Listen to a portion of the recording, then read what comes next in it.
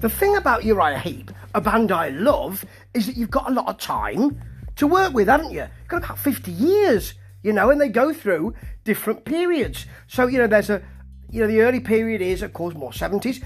It being in the 70s, which will be your Sherlock Holmes type clue. Yes, that's what's on. And then they go through a sort of period where they become lighter and try different things. And that period is a more overlooked period. They came back in 82 with, funnily enough, a new wave of British heavy metal, harder, new wave of British heavy metal touched album called Abominog. And that was very popular. And recently, they've continued going. It's not as if they've had massive pauses, where we paused for 30 years and then came back. And recently, with a more settled lineup with Bernie Shaw and with Phil Lanzon on keyboards, and Mick Box has always been there, always smiling Mick, and quite right too, because he produces great music, or helps to. Recently, they've hit a rich vein of form. Yes, and tracks like, stuff like, I suppose, Living the Dream is a fantastic piece of work.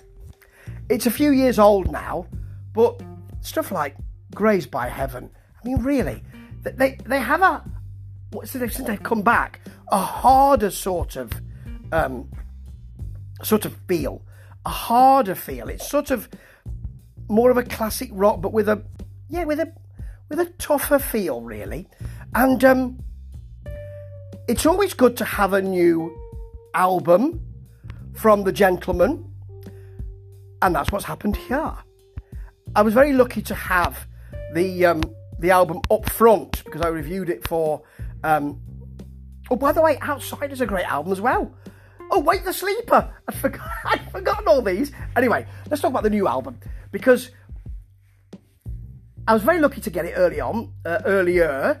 It was released today, but I was lucky to have it a few weeks ago because I was reviewing it for a magazine. And the thing is, Uriah Heep have nothing to prove now. Nothing to prove because they've been doing it for many years. People love them or hate them. There's very little in between. And they've recently shown that they've got a rich vein of form and they can keep going. So why would you say, well, let's be a little tentative on this? They don't need to. They have, as I say, nothing, nada to prove. And so this album, which is called very nicely Chaos and Colour, is a link back to the past. It's as if they're saying, we shouldn't be afraid to say we used to sound a bit like this. But although I'm saying it's a link back to the past, it's not really. It is. Yes, it sounds proggier. It's got a load of organ in it. There's a lot more organ on this. More of that in a minute. But it does also have that open, dramatic, musical theatre sound to it, which always linked to David Byron, really. Their early vocalist, who had that kind of drama in his voice and that kind of delivery. You've got a lot more of that in this album.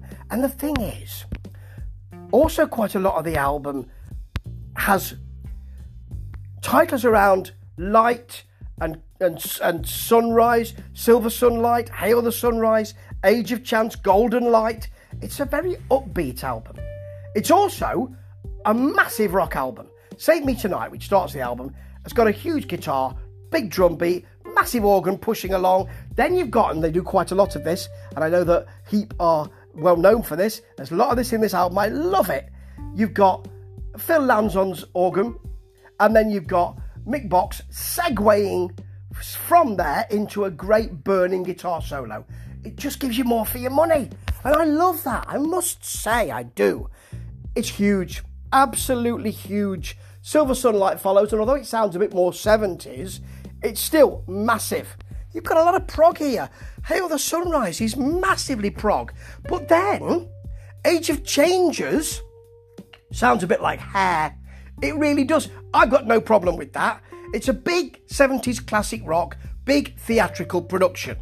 When rock and theatre matched. The Kinks were trying to do it at that time as well, in the early to mid 70s. Oh yes, they were. Golden Light. Oh, by the way, you've got lots of R's in that Age of Changes, which sounds just like Hair, it really does. Massive organ solo again, explosive Mick Box guitar solo. They can do no wrong here. You'll Never Be Alone, though. It accesses their sweet, their folky side, and then an enormous rock track. Just swaggers in and pushes everybody aside and says, hang on a minute, I'll do this. It's huge, but precise. They know what they're doing. They're playing really well. They close it out with Closer to Your Dreams, which is just a real rollicking rock party. Why would you not want that? Why would you not want that?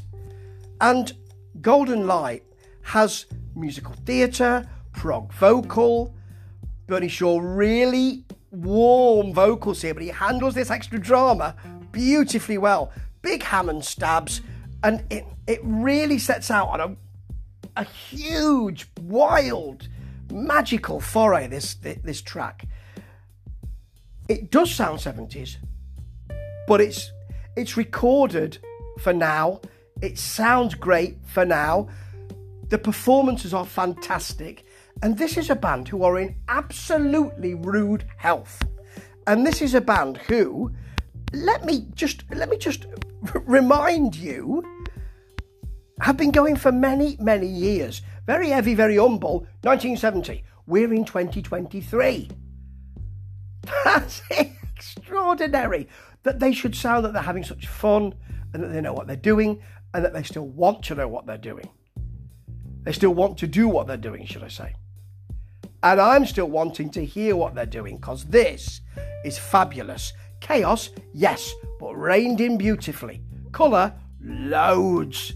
A veritable rainbow. A kaleidoscope, nonetheless. Or no less. And I'll tell you what, this is no less than a great Uriah Heep album. I think it's one of their best. But then, I can say that about most of them. Ta-ta.